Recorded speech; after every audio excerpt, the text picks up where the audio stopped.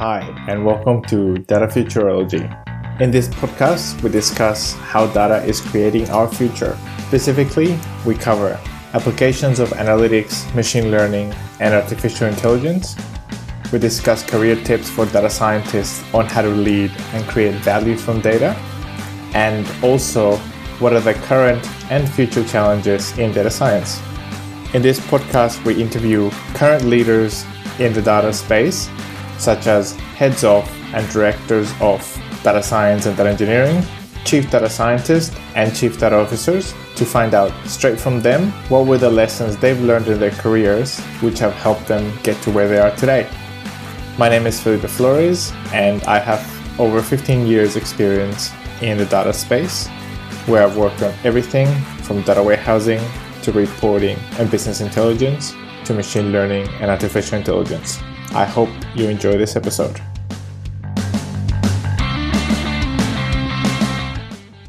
In this episode, we speak with Naomi Clark. Naomi has a long career and a wealth of experience in the data space. She started as a graduate in the oil industry, and since then she's worked in about half a dozen industries, and now she's head of data in the finance sector. I really enjoyed this conversation because Naomi has a really strong background in business data architecture, in business data modeling, and in data governance. I also love the human-centered perspective that she has taken in her approach to looking at businesses. So it's a really, really interesting conversation. And during this, she tells us about her early days working at building management information systems, or MIS. She tells us about the importance of data models for analytics, the difference between a logical and physical data model and which one is more important, how to define the right meaning of the data in your data models. She tells us about disruptions in the financial sector that literally happened overnight in the past and how the changes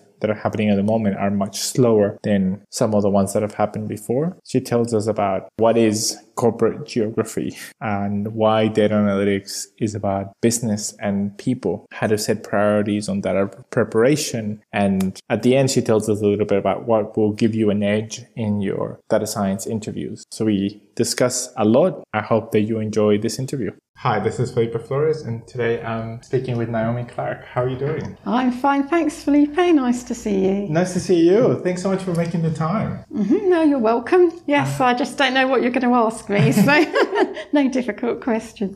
No, it'll be fine. It'll be fine. So I wanted to ask you about your background and how you got started into the data field, and what was it that drew you in? Well, I think it's probably like a lot of people's careers. It finds you. So I started my career in the early 80s with BP. I joined as a graduate on their graduate scheme, and BP All International Marketing. And I was first put into advertising and market research, which on the surface you would probably think has nothing to do with data, but actually it had everything to do with data, because we were building corporate campaigns for BP, and also we were doing a lot of market research. So in those days, it was days of big mainframe computers. Mm-hmm. You didn't have the kind of technology you've got now to help it. So there was a lot of handcrafting of data. So you would get data as to where you posted your adverts, what mediums you've used, ITV, BBC, and you'd have to analyse that and the costs. And then on the market research side, we used to do lots of surveys as to what products got sold where, what oil was used for what, you name it, what sold in retail stations. And all of that is kind of what would now be called data analytics, customer data analytics,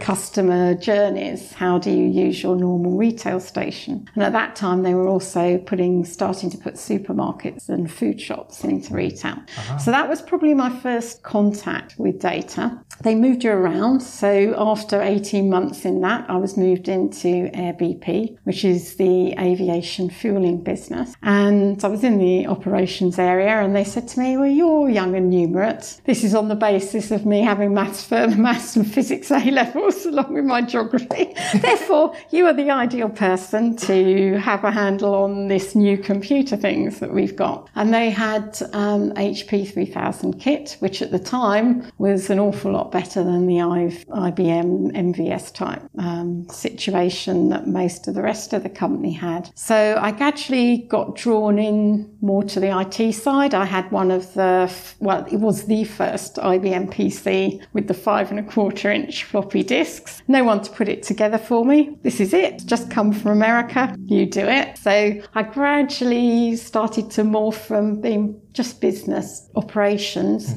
to more business IT kind of rigor.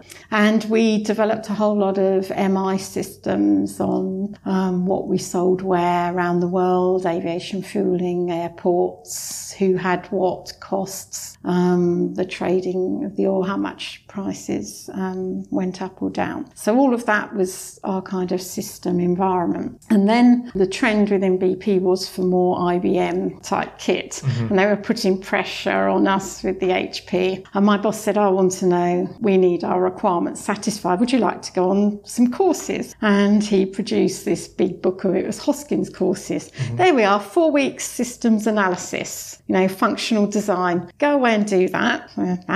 Week data analysis. Now, data analysis then doesn't mean doing the statistics and the numbers. What it meant was that you look at the business requirements for data and you do a business data model for that information. You understand the business context and the relationships, and then you then feed that into whatever technical design, physical design that might be chosen, which in those days was kind of hierarchical databases. You might have a 4GL language if you're very lucky. So I started to do this, and what was then the kind of data processing department, which actually I think is a far better name because it put the emphasis on what actually the computers were doing. And I think the data words got quite lost quite significantly since. They were morphing into the IT department and they were forming an internal consultancy group. And so I was pulled over into that, at that time more on the functional design expertise, because we'd been using toolkits that McDonnell Douglas was using at the time. BP obviously much more rigorous engineering. It was quite a disciplined development process. And then that was also the time of information engineering. James Martin, all the new methodologies were coming out for system design, Jordan, Gain and Sarson. And then on the data modelling side was also taking off. And so I started to really use those tools and techniques. So business data analysis, normalisation. And when I say normalisation, I mean the real meaning of it, i.e. it's in third normal form according to COD's rules,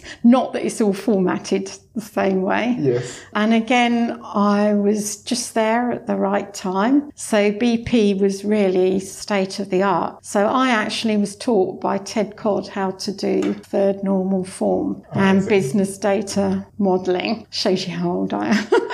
But anyway, that foundation has been with me all my life. And this was prior to him actually, he was starting to build the first relational database, DB2 with IBM, but this was actually prior to that being released. And to my mind, this is what people don't realise these days. The number of relational database developers, or actually any database developer, because business data modelling doesn't matter what, sort of doing the logical data model, it doesn't matter what you're actually implementing it in physically, the same model holds good. We were implementing in hierarchical, but you could do it object orientated, Hadoop, whatever you like. It's still the same business pattern. And so I was taught by him, and then he brought out DB2, and BP had one of the first DB2 databases. Wow. But even prior to that, with the IBM setup, we had a tool that used to run on it that used to check the normalization and the relationships between all your data. So even in the 80s, we understood data and the business context of the data and the importance of meaning. So I stayed with BP until the time of Big Bang in the city. And this is when all the financial markets were deregulated. So instead of everyone going to the stock exchange and doing business face to face, everyone started to do electronic trading. Now, obviously, the market for young people who knew state-of-the-art stuff was quite good at that time. And I got lured by more money into the banking sector. And I actually was working in a company in a bank where they literally, one day we were on the stock exchange floor and the next day we were going live gilt market making on the desk. What? So that project, just seeing a whole business model change. So we talk about disruption today. That was probably the biggest disruption that there has been in the financial sector. Now, if you consider what's happened, perhaps for data in those years going on from there, what that did is deregulating the market also meant dematerialization of products. So when I started, financial products, some of them were still physical. You could have a physical bond. It was a certificate. You had share certificates, pieces of paper. Yes. If you think what's happened over the last 30 odd years, what we've gone to is a completely dematerialized world. Now I'm working in a world where every product we create is actually digital, and all the resources and raw materials that we use to create that product are digital. I'm in a totally virtual world, and the evidence to the clients is increasingly digital. They won't get their paper valuation report. They'll look it up on their mobile phone. They'll do their accounts on the phone. So really, data and the use of data is bound up with the culture and the situation that you're in and the business that you're in. And the view of data over time changes. Going back to the logical data modelling approach, I think what happened is, in my sector anyway, as markets deregulated, products got more complex. You got complex derivatives, swaps, instruments with all sorts of underlying instruments and really complicated networks of information around them. That happened to coincide with the growth in IT, the growth of end-user computing, the proliferation of products addressing niche needs, the best of breed approach in information technology. So what you've ended up with, and we're now been reaping the whirlwind from after the financial crisis, is by nature the fragmentation of the system and business landscape and the data sets that we use to run the business. So if we think about in my sector, the root cause of the financial crash, the Lehman's debacle, half of it was that you didn't know what your exposure was. Yes. Now that is fundamentally a data problem. Big banks, very siloed, even asset managers still siloed. You have particular systems to satisfy particular sets of instruments or stages in the front to back process, from trading through to back office. All of these systems might have different tables holding issuers, counterparties, brokers, none of it integrated. Lehman's could be called different names everywhere. And really, when they went down, the people that knew who their positions were and could rationalise that were the people that had their data in better format and knew the network and the connection. So in financial products, the transparency, if it's a direct transaction on a share, it's very high. You then go through to derivatives where you've got underliers that might contain elements of another business that might be a subsidiary, all the way down to, is that a client of mine or is it a customer of my client who leases a building? So when I talk data, I'm not thinking of maths or technology. I'm seeing data as a representation of the real world. And I live in a virtual world, but to me, we're talking about real things. And the importance of business data modelling is that you are actually defining the real nature of things. What is a bond? What is exactly a customer mean to you? It might mean something to you and something different to me. And it's a philosophical question. It is related to Aristotle, all the philosophers that question what is the fundamental characteristics of something? What makes an entity an entity? And I think this is kind of what draws me into it. And I've sort of naturally got that kind of brain, that's the connectedness. So I know earlier you touched on, what's in my background that made me come to this. I suppose I've always been curious about the world, and that means different regions, different peoples, what makes people and the landscape as it is. And I've never been able to settle on kind of one subject. So I like the sciences and I enjoyed that, and the maths and the physics, but I also like languages. And I'd also done geography as well as my double maths and physics. So when it came to choose what I was going to do, I just went to a normal state school in England, and it was more, what do I feel I want to do? And deputy headmistress there summoned me to her office, and I thought I'd done something wrong, because you don't sit outside the headmistress's office. And I went in and she said, I'm retiring next year. I think you ought to apply to Oxford. I want to tell you now. And I was thinking, Oxford? What's Oxford? Oxford University. Here's a prospectus. So I looked at this, absolutely naive. So I looked through it and I thought, I think I do want to do geography because it connects everything. You've got people, landscape, cultures, resources, infrastructure, language, which is the expression of people's views. So much to my teacher's probably horror and surprise, I ended up applying to do geography, and so that's what I did. I went to do geography at Oxford in a mixed college. That was quite unusual at the time. They were one of the first. Now, geography, it was a real mixture. You do the physical landscape, so you're into the physics of things, and the maths, did statistics, I did surveying, also processing all of that data, dissertations. Then you have more the human side and the philosophical side. So I also learnt philosophy as part of that methodology. At the time, I would have said to you, that's probably the least useful thing, but actually it's probably been the most useful thing, because questioning and understanding why things are as they are is fundamental to my job now, and assessing lots of information instantly. And that's something you come out of that training with that I hadn't really appreciated before going there.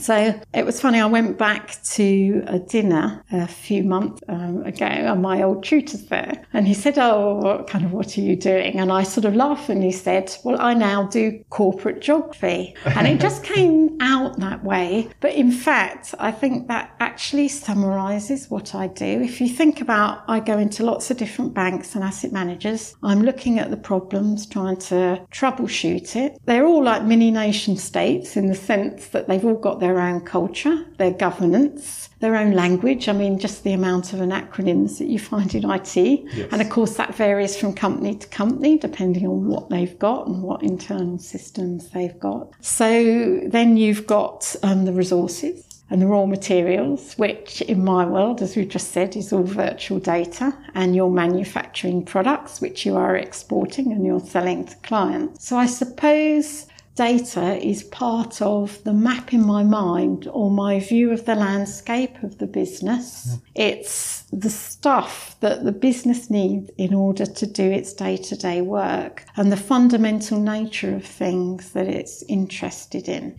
And I've been lucky enough to work in energy, telecommunications, insurance, and all aspects of financial sector, asset management, investment banks, custodians, pensions. But it's the same approach, whatever the industry is. There are standard components. It's just the cultural context and the definitions of things just vary slightly. Yes. So in my world, the business data model of the set of financial instruments doesn't vary from when I first did it in, 1987 to now, doing now. The form of a swap or an ordinary share or a bond is the same in the business data model. It's just the set of technology that we implement it on is completely different. Yes. But that's just a physical manifestation. So really, I've always got a business pattern pattern in mind. And then I'm looking as to what instances of data have you got that explain that, the business nature of things. So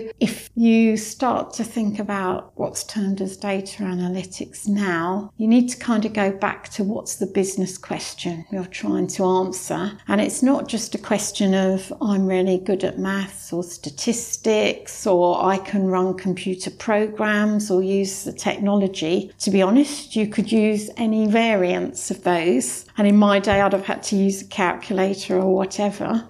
What fundamentally will make you good at your job, in my mind, is that you understand the business questions, and it's the creative side in that it's the experimental design. It's the scientist bit of it. What hypothesis are we aiming to prove? And therefore, what data sets will inform us about that? So really, it comes down to fundamental business definitions of what data mean for me and the real life concept. Yeah. Why do you think you ended up in financial services? And the reason why I want to ask that is because clearly the way that you think is you have a natural strength in abstracting concepts and seeing the patterns in what's in front of you, like be it the real world or a business. And that sort of abstraction, I think, and this is why I want to ask you why you think you ended up in financial services. Throw it out there. It's boring. No, it's because I see finance as also as an abstraction of the real world, in the sense that, for example, all businesses are abstracted into, a ledger, a balance sheet, the financial language is sort of what unites it all. And obviously that's a strength of yours, but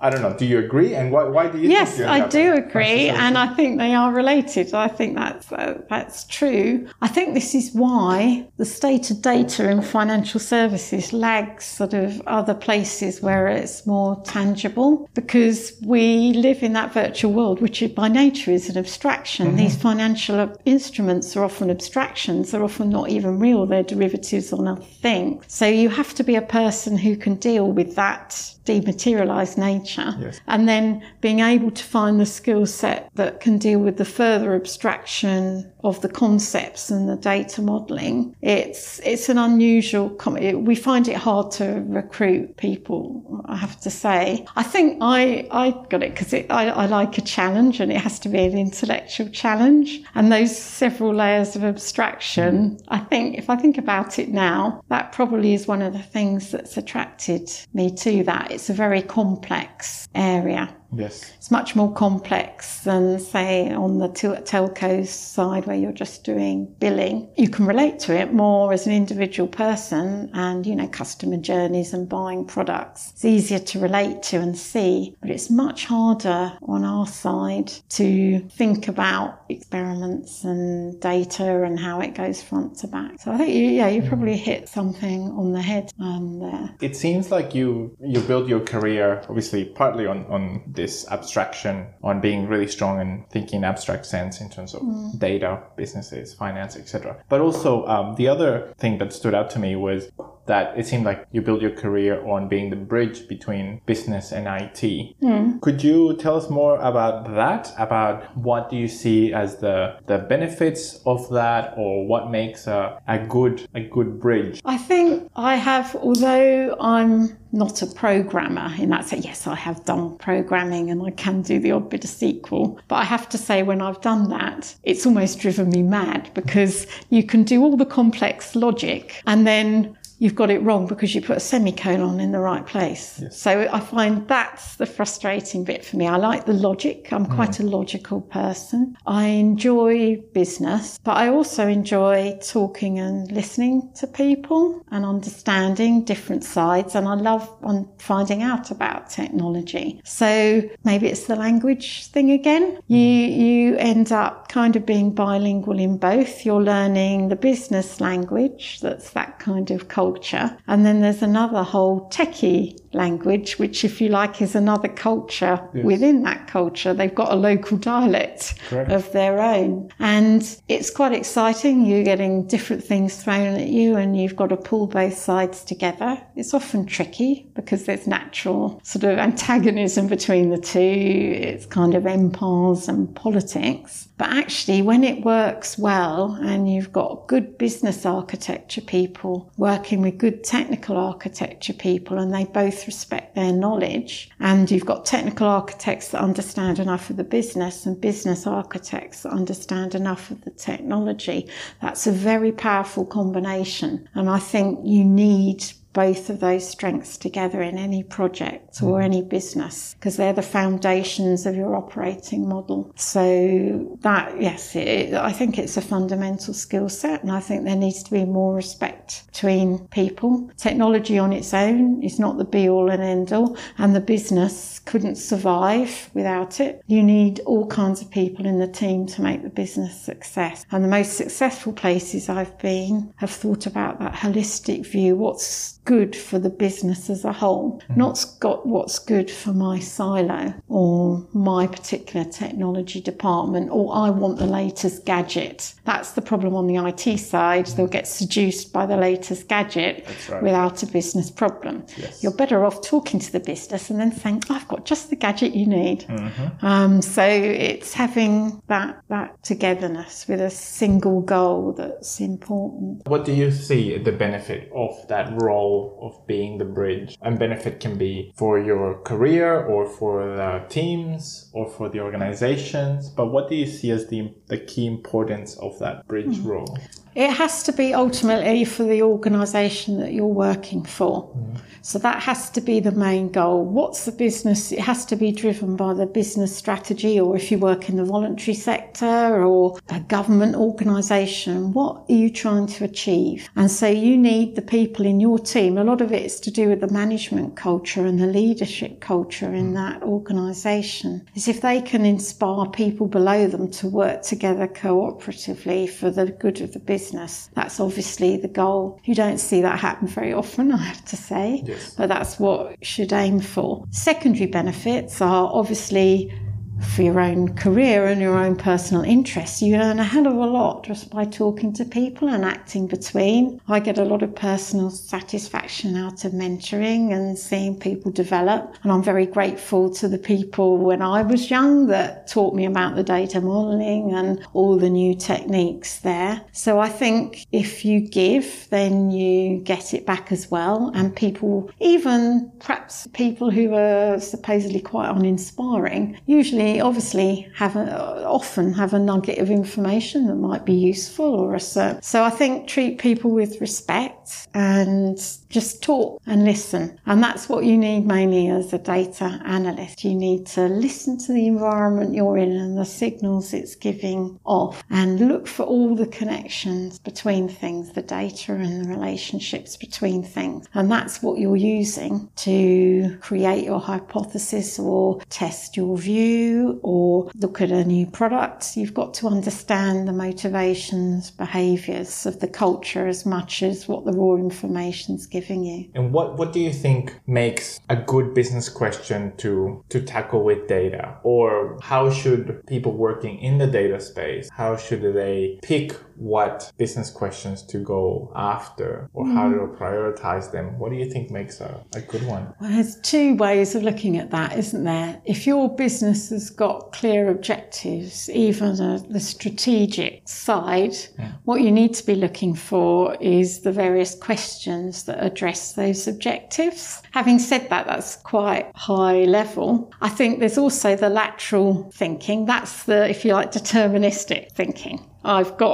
This is the business objective. We need more market share in X, Y, Z. Therefore, I'll go and analyse A, B, C, and I'll try and get data of how many visits to Walmart and so on, and we'll increase our share. There's also the opportunity here for creativity. It's the lateral thinking. Again, looking through those connections. Right, well, I might not be able to get a market share over here, but I can see, all these people, there's much more people going to the mini market, or now going to Aldi's, and there were. So what other left field things are coming into it? And again, that's more, do you understand the business context that you're in? And can you apply more knowledge of people's behaviours in that market, or competitors coming in? So there's the two ways. And also the third way, I suppose, is where you're actually told we need this particular problem addressed. Yes. So I think it's a marrying of the statistical techniques and the analysis technique. But just like going back to my market research days, how you formulate the questionnaire.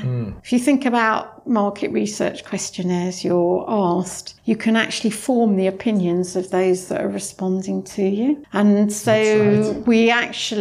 it's getting back to data quality, I suppose, and governance we're talking about now. How do you know that the data that you've got is the truth or not biased? So all the rush to go out and buy alternative data sets and look at that, it comes back to fundamentally understanding what the nature of that data is. And what quality is it that you want there? What is the nature of the truth of that data? What are the inherent biases? And there's a lot of talk about all these different biases. Yes. But especially as a woman, I'm only too knowledgeable of some of those biases. They're just unconscious biases, a lot of them. And if you don't watch it, you've got a self-selecting sample, especially if you're doing customer data and everything else. So you need to be aware of all those things. It's not just a question of trying to grab bits of data, shove it in a database, apply some kind of statistics to it, and come out with a number. I've done quite a lot of operational risk work, because that was quite a big thing.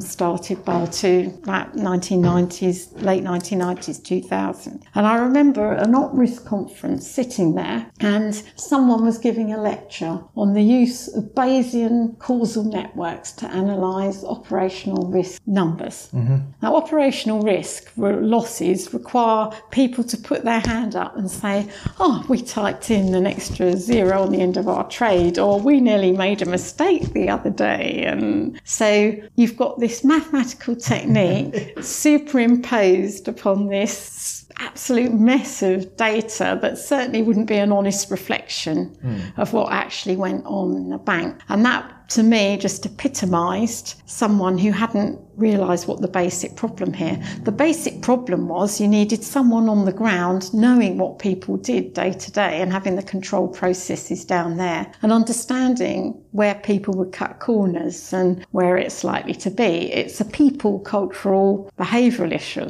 Maybe if you've got people on the ground there and you can get sort of unbiased data, that's great. But if it's a self-reporting system and everything else, that is, or you've got a generic loss event database, that is certainly not absolute waste of time. You are just geometrically increasing the lack of confidence in that number from the beginning to the end. So that just is a use case from, the sector I'm in that highlights being careful what it is that you're using as. I love that example. I think it's a huge problem of not seeing the realities of the problems and the business questions that need to be answered and addressed, and blindly use the tools and the technologies for technology's sake instead of being pulled by a business need. So I should say, if you want to be interested in data, you need to be a conceptual, abstract thinker, but you need to be really interested in the business that you're in and how that fundamentally works and how people behave and act in that business, and be quite enthusiastic about that. If you're finding that all you're driven by is the technology and the maths, then maybe you're more suited to the development side of things. Whereas the analytics and the use of data is all about how people interact with the business. Remember, it's kind of data lineage, that's a real buzzword at the moment.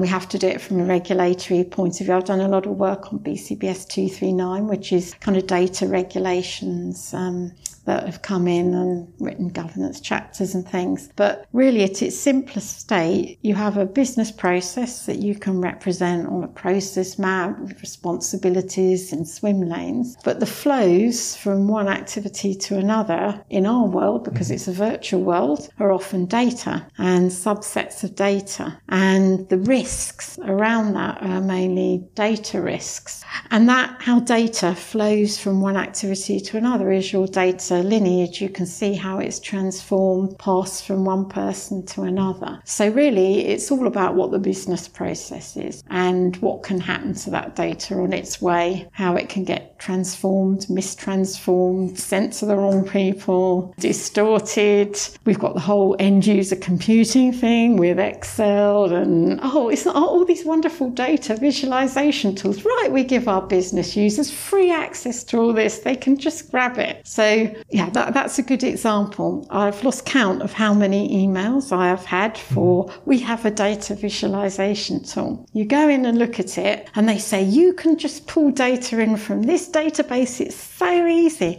And I'm looking there going, that is exactly what you might want to visualize it. And yes, I want the visualization product, but the key to this is the governance of that data. If someone can take it and manipulate it and change the truth, then that is not what we need, certainly in a regulated environment like us. So to my mind, there's a missing kind of gap in the data world at the moment, these product set. And that is that takes my business data model, all its business data items, normalized business definitions, and there's a tool set that kind of sits in the middle with that, and it kind of maps it to where it all is physically and who can use it, the access rights, everything in one place, business kind of controlled. And it acts as that Babel fish, that universal translation layer between business language, like the Google Translate for your world. You've got your business definitions and languages, and it's mapped to other systems. You keep those mappings, and then you can put some kind of reporting layer on the top. And so it's agnostic as to what you're plugging in, and you can plug and play. Yes. Now, I've seen partial solutions to that. That's right. So there are reporting tools that have that semantic layer within it, but then you're within that tool set. So I have not seen that Google Translate app that's standalone, that I can put the business data governance and then the technical access and controls all in one place. Yes. So yeah, there's loads of tools that will allow you to dump data in a database, this sort of, what do they call it, data wrangling. I'm thinking, how do you know data wrangling? Have you got control? Are you the data owner of that? How do you know what's right and you're manipulating that format? Yes. Now, within a controlled context, that's fine, where it's governed, but certainly in a regulated environment, you do not want people just going in, messing around with data. Reformatting is fine. Being able to automate that translation, so you can say that attribute equals this over here, or I put those two together and that's the same, and it's an automated rule. But anything that you can bring manual error into that's not transparent, it's just the same as a spreadsheet. Yes. And certainly within our environment now, regulatory environment, you have to be able to prove lineage, you have to prove you're being transparent, fair to customers. So this has been a big driver for the financial services to get their act together on controlling and governing data. And also for customer satisfaction. If I've got my valuation report or my product, my bank accounts, I want to know that the figures are on there are accurate. Yes. So you don't be like manufacturing a Nike trainer knowing that someone's sticking together the sole with sellotape inside. This is having worked in a more engineering production environment. If I think back to BP days, we were programming refinery models and all of that, aviation fuel. If something goes wrong, there's consequences. Yes. And risk and controls are built in that, and you formally specify that system and what's going to to happen. I think the tendency, well, in all industries with IT now, is it's so quick and easy to do things, memory, languages, databases, that people love to prototype and try things out, which is a real advantage in kind of speed to market and everything. But what they forget is when you get to that stage, you need to industrialise that product and make sure that the governance and controls are right around it. And that's the bit that people never go back to. So you end up with lots of different fragmented things stuck together with sellotape because your definition is different to my definition. Yes. And that's the chaos we're in now in a lot of industries. Exactly. We've got more and more data in more and more fragmented systems. No one has the time to find out what it fundamentally means. There's no kind of curation or very few places where you can go and you can trust the data that's provided. Yes. So that's the state we're in now. We've got growing ethical problems. So if you ask me what are the things that we have to watch out for in the data world coming up, at the moment we're dealing with volumes, we're dealing with legacy systems, old format, but thinking forward, I think hopefully bringing more the business definition side into it and the governance will help sort out the mess and the integration problem across the data set. But what's certainly coming out now, and don't need to tell you, we're all very well aware of Facebook and everything else, is actually it comes back to who owns data and what do we actually do with it. And within the business now, especially if not perhaps so much where I'm sitting now, but a lot of people I know that are perhaps more in the sales end or retail organisations, it becomes ethical questions of what you can do with this data. The fact you might be able to predict, if you think back to the Tesco Club card, that they could actually predict that you were having a baby next week or just from what you were doing, that is very personal information. Do you want your supermarket? Should the supermarket even be doing that?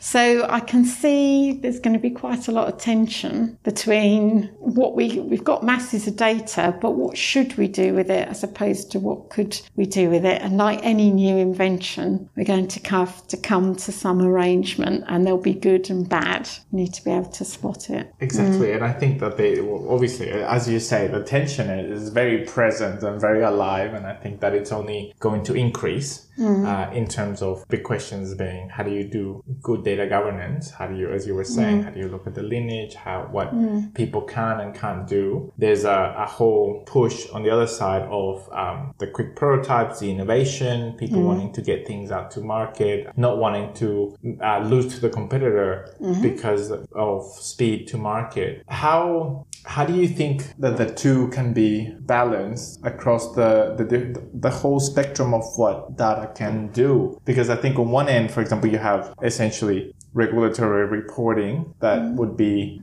to a degree standardized and, and then on the other side, maybe the other end of the spectrum is the innovation, the new ideas, what needs to go to market. How do you think we balance that spectrum of the uses of data with a good data governance framework and what are the elements of a good one? I think it comes back to people in the end and the culture in your organisation. What does your business stand for and what kind of business do you want to work for? So it's down to probably individual consciences, again, a business. So what is your brand value for your business? Do you want to be Mr. Shady Deals or do you want to be Mrs. Ethical Values or somewhere in that spectrum? And obviously one side you're into illegality and the other you're into ultra, maybe your USP is that you're ultra ethical and you need to have a clear cultural viewpoint and everybody needs to know within that organisation where they stand. And you need to have sufficient, if you like, challenge both ways. So it needs to be, you need to have an open, transparent culture as well so that people feel they can share ideas and not a siloed culture where people keep things close thinking it gives them more power.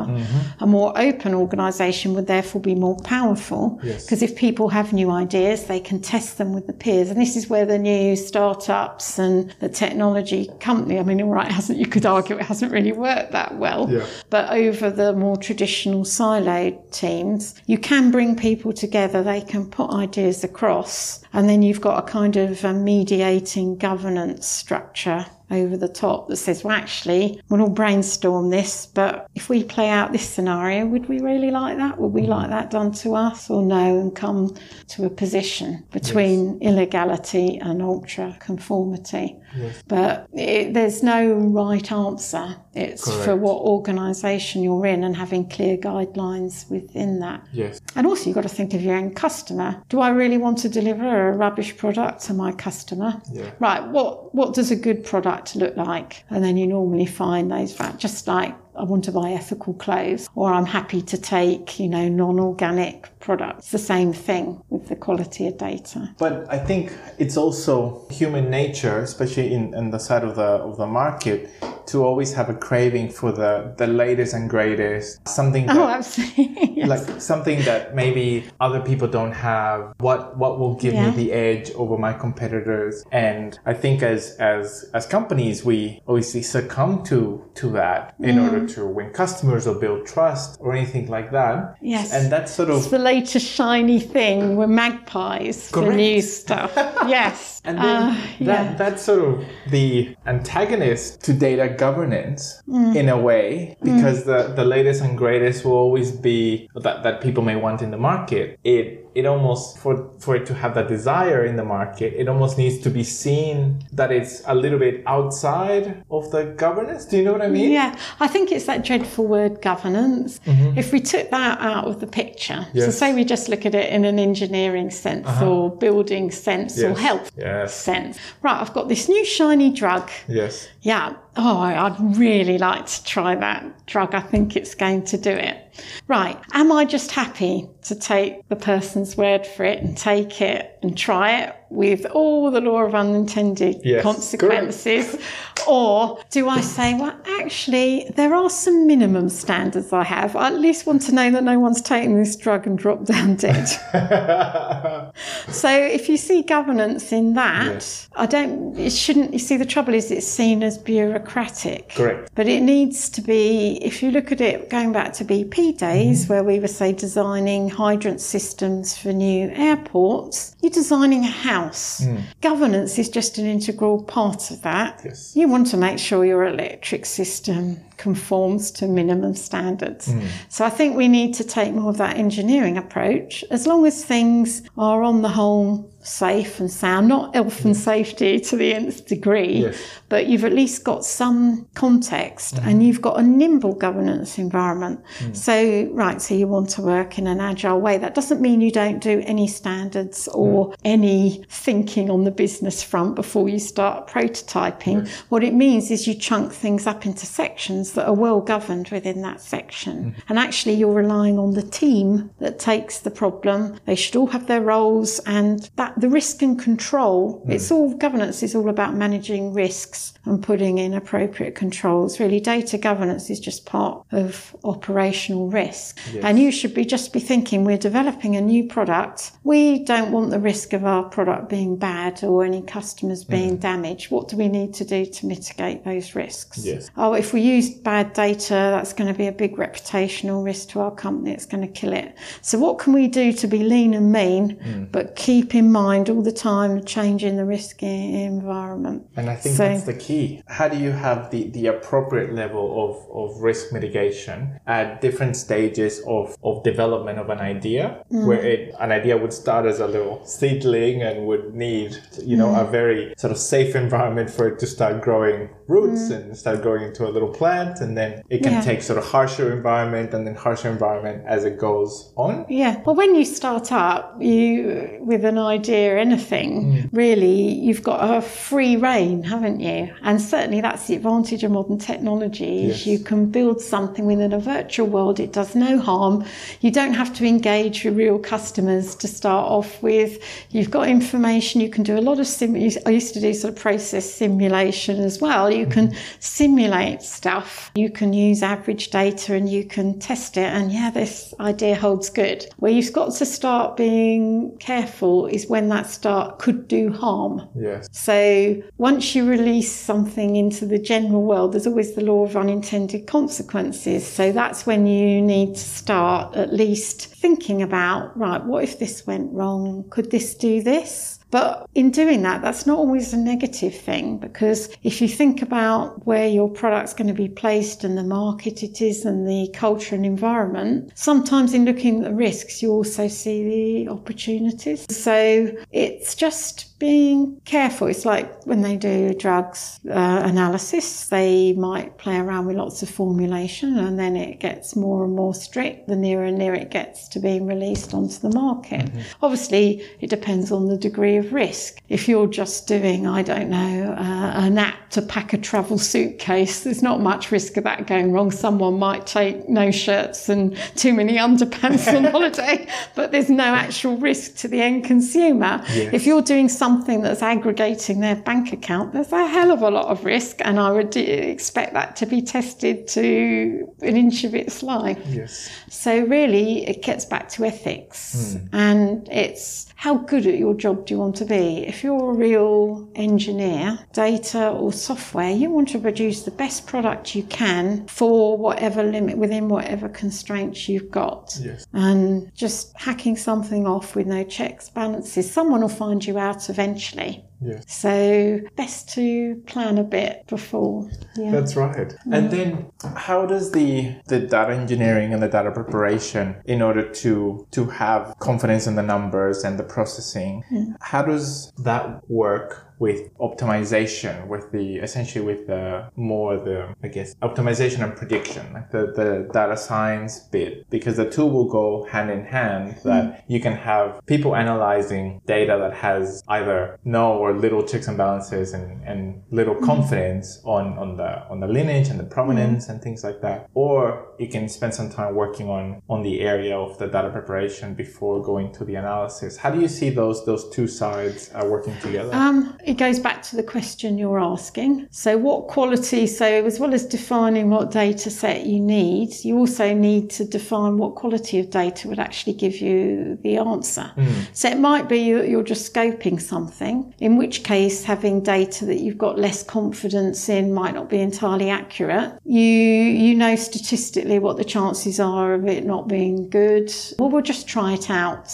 If you're using it to do really detailed, say, financial decisions or things that are really fundamental, then obviously the depth of data quality is greater. So within our sector, there's no way a valuation can go out to a client without it being, that everything has to be I's dotted and crossed. If you were, say, looking at some research in companies and so on, you might be quite happy to go out and look at a news feed that might not necessarily come from a decent source, but you'd gather all the set of information, and that's where the human judgment element comes in. Yes. So, I'd say think about what you're trying to do, the hypothesis you're trying to prove, and then as well as defining what type of attributes you need, what quality of attributes will enable you to have confidence in the decision of enough to progress to the next stage. And does that mean that the work on those two sides is sequential, or is it something that can be done in parallel? Well, I think it's the different data sets for different things.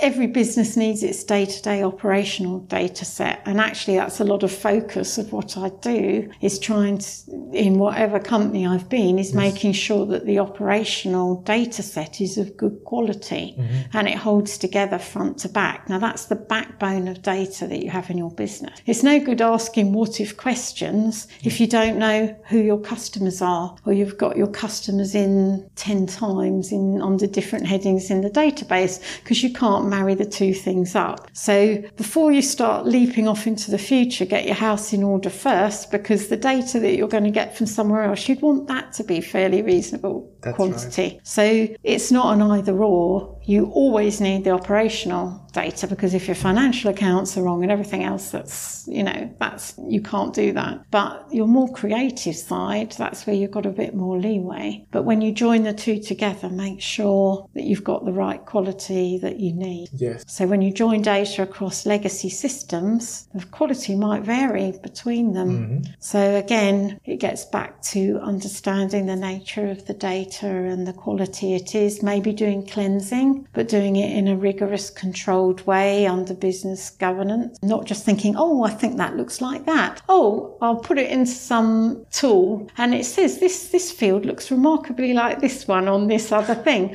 Well, that will give you a hit list. That certainly will give you a hit list, but it is not something that I would take as gospel. So again, use those kind of data profiling tools. Use them to inform you, but please don't lose your human judgment. There might come a day. I mean, if there was it's on all the conferences, machine learning, AI. Now, if there was something that could learn the types of mistakes that happen in certain systems, which is perfectly possible, we need things to solve the day-to-day prosaic problems that can spot things like that and run across products. Let's get to base one. Then we can use the data to start predicting other things. Certainly in our industry, I think other industries, it's a different kettle of fish. And if you're an academic or dealing with scientific things, or even perhaps if you're in the gaming world, there's so much hard data they have there that you could trust. You'd take an entirely different view. You know exactly how people are moving, what they're doing, what objects they're picking up. It's kind of more predictable. But yeah, in our world where you're dealing with a whole legacy infrastructure and it's very complex and abstract, there's a lot of danger. You just run something through one of those tools and before you know it, you're mapping that position with that, and actually they're totally different. So yeah, be careful. Yes, no, I agree completely. I've seen some very scary things done with those profiling tools where people say, oh, this column of this data set is 80% alike to this column to the other data set, so I'll just join but 80% of what? Exactly. And not knowing anything about the data set or provenance. Yeah, exactly. Yes. Yeah, that's the dangers of it. It's a really useful tool, but you don't use a hammer for everything. Correct. Yes, it's knowing appropriate tool set for what you need. Sometimes it's scary. And in that discussion, you mentioned something that I was hoping that we would go back to, because you mentioned it at the beginning. And I wanted to ask you about the data definitions. Mm-hmm. And for example, in my case, early in my career, I worked mostly with small businesses, right? Mm-hmm. Where the definition came from one person and everyone. And then, for example, in my case, I would build the database, build the reports, build the analysis. And the definitions were known by everyone because it was a small business. Yeah. I didn't anticipate that going into big businesses, it was going to be the mess that it can be sometimes. Yes. So I want to ask your point of view. Why is this a problem, and how do you go about solving this issue? Yeah, that's a very good problem. I did some work at a big investment bank, and that just epitomises it. And it's normally because people don't ask the right level of why. They don't go down to the right level of why and exact definitions. Right, so the common one is customer, client. Yes. Yeah, that's the one that's always the apocryphal story. Right, so you go and ask private banking. To them, a client is an individual, a person with all sorts of personal attributes. You go and ask a trader and, it's an entirely different thing. It's not so much a client. I might have counterparties out there, but there's still someone, and I'm a broker, banks are my client. It's not kind of such a friendly relationship. Mm-hmm. It might be an organisation. So clients come in all sorts of shape and colour. Yes. So client on its own is kind of meaningless. So what you need to do is then break it down further. And this is where you get into the subtyping. So you've got this generic heading called client, or even party or organisation. And now you're getting down to, right, I've got a whole universe of organisation. right, what makes them important to different people? What roles are they playing? And you break it down to the next level. And really you end up with a set of definitions at a lower level. So the example from my industry of financial instruments, we talk about financial instruments or securities in general, but if you looked at it from a pure data modelling perspective, they are all different things. If you applied the rules of normalisation and analysis, the logical primary keys of them all would be different. For a derivative, you've got the two counterparties and you've got the instrument. For an ordinary share, you've got the issuing company and face value. They are legally completely different things, but we like to put them in this bucket called instrument because it does mean something as a group. So I would say that when you get to definitions, you've got to go to all the touch points in the business and work out how they see it. And then this is where the business data modelling comes in, is you understand the business context and therefore you can arbitrate as to whether the definitions are exactly the same and you subtype accordingly. So you might want that whole superset of everyone basically that anyone sells anything to in the bank, which is basically what a client ends up being at that highest level. But I would never ever expect data ownership to be at that high level. You then have to bring it right the way down to the lowest level of definition that's kind of meaningful within the same business, and it's usually within different business units within it. And again, from a data modelling perspective, what attributes of data do you need? Again, it's subtyping. Is there a common set? Right, well, companies, we have an organisation name, we'll have some corporate identifiers, corporate address, or a person, I've got a surname. So you look at the set of attributes and look for commonality that way as well. And then you look at roles. So if you you're more precise about asking for definitions, the answer will come. If you're all muddled at that, you will never, that's a sign that you haven't asked enough detailed questions. Interesting. And you need to model it lower down. And how about the cases where different areas would be using the same data and often have the same name for different definitions? But it's essentially the one. Right, so if you've got a common definition, so from a business data architectural point of view, I would try and choose a name, if you like, that was more recognised in the external market as well, in the industry. So that's the first thing I would go for. If really different people, so this happens in languages as well, it's the same question. So, you might need French, German and English. You've got maybe an English name, but you should allow other people to have aliases for the same thing if it's valid. So if you can persuade everyone to come up with a common name, you might even have to go to neutral territory and choose something new. But really the rules, the data modelling standard should be that you choose something that intuitively you understand what it is. Then you should always be allowed to have aliases, especially when you're coming from legacy systems. So people inherit systems terms for what actually in the open market or externally there'd be a business term for. So you get that kind of transition phase until someone is able to use the new language. But really that should be an easy thing to do, or if people want to screen in a different language, that's a lot of systems have difficulty necessarily doing that. But it gets back to that interest in languages and meanings. So how do we translate between two languages? The thing that binds it together is the meaning the same, therefore is it the same thing.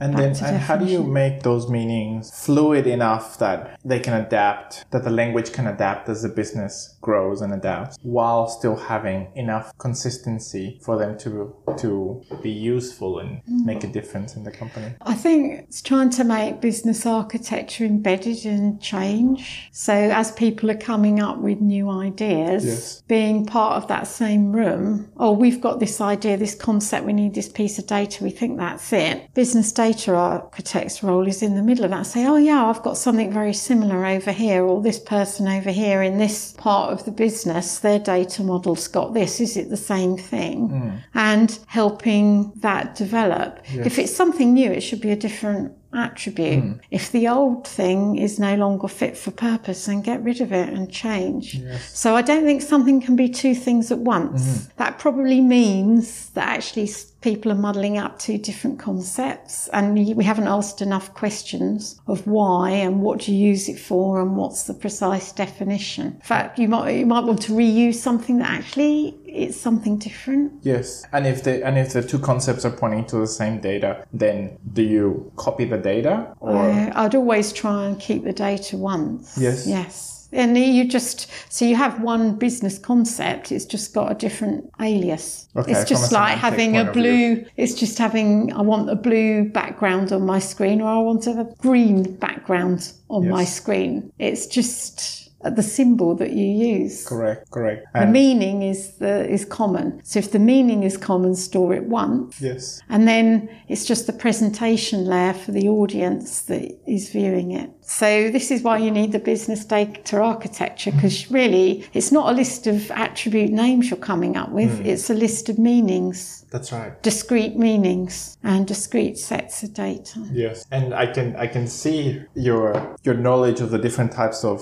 databases coming through in the business data model around, having object-oriented databases. I don't care. Some of it was on filing cards when I came through.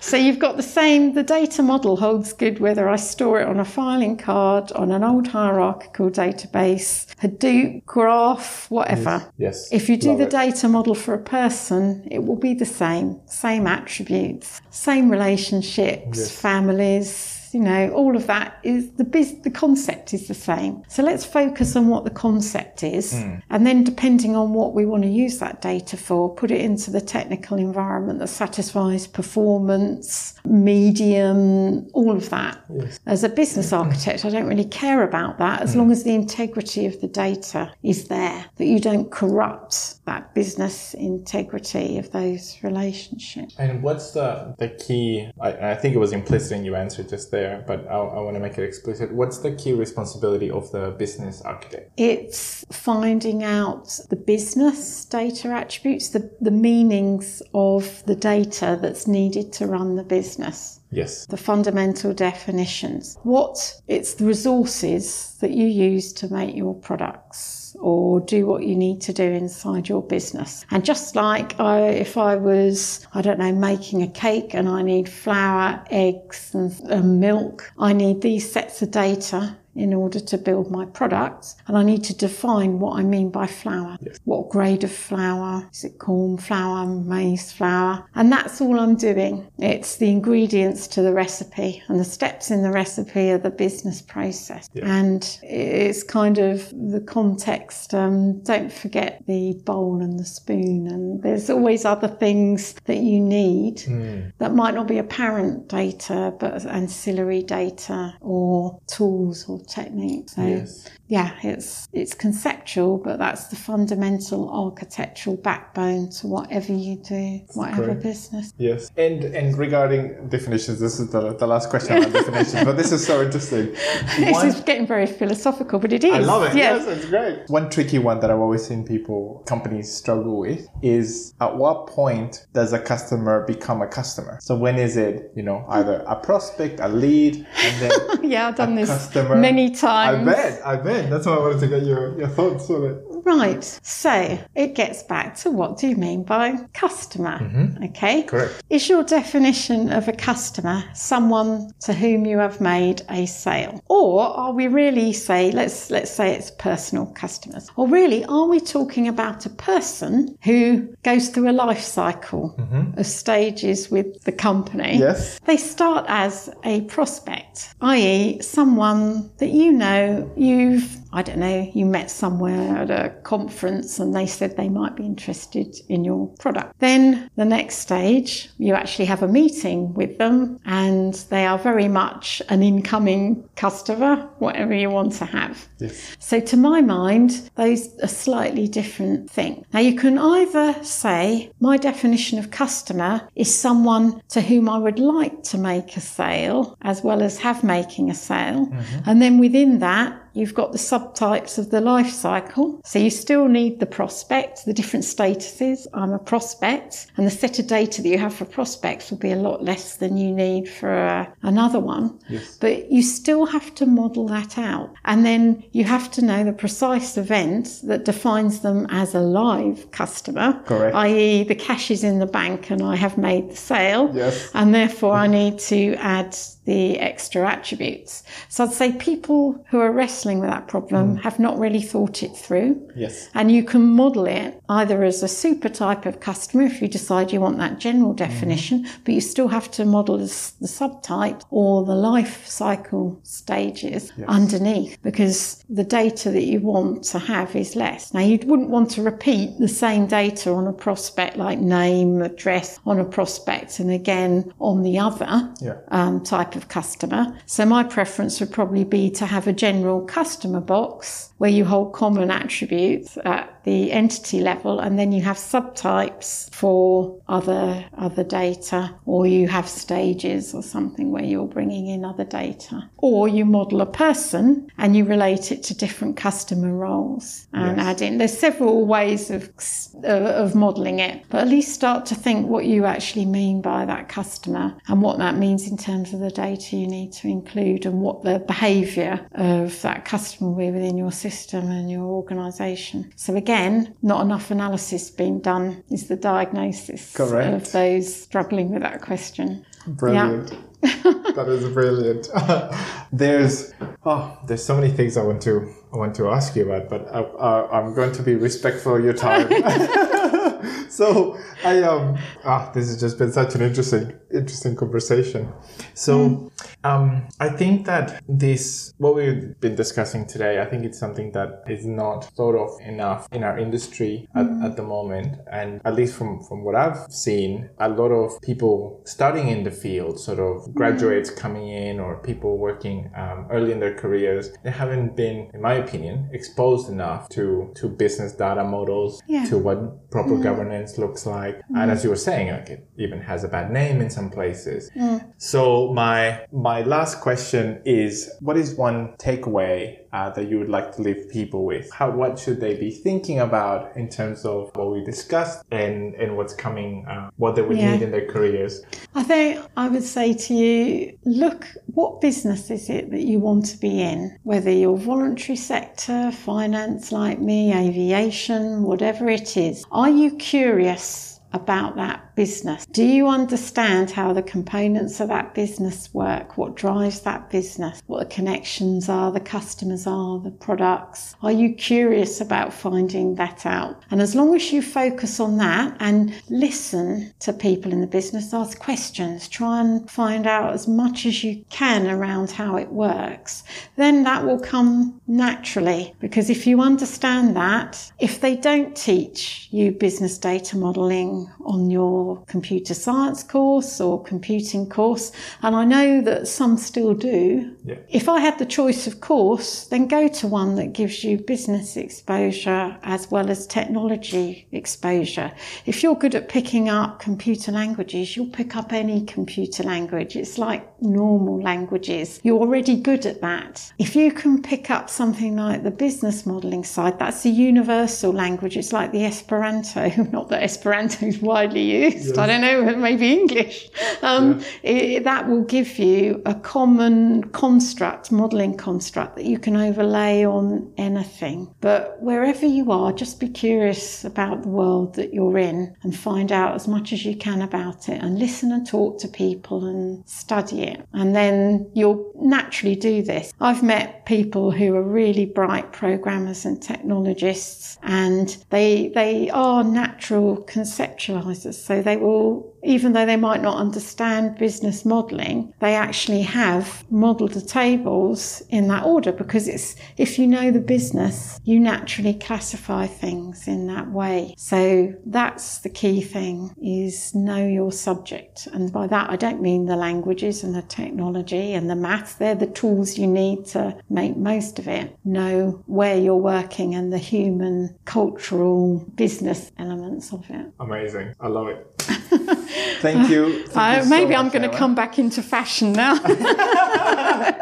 It is. It's going full circle, data. It has, hasn't it? It's back to the future. All the disciplines that we had then are now coming back. And please, all of you, get trained up as much as you can, because it's very hard to find this skill set. Yes. You can find people that can program, math, statistics. You try to recruit someone, it's all about what hardware and software they've used. Mm-hmm. What I want to know is, are you a conceptual thinker? How can you do a business model? If you come to an interview in financial services and I ask you to explain the common sets of data and how they're related, are you able to tell me? So that is what will give you an edge, is yes, by all means, be the best you can at the technology and everything else. But if you can also prove to me that you can be this bridger as well, and the conceptual thinker, that's the kind of person I think anyone would want to have. 100%. 100%. Could not agree more.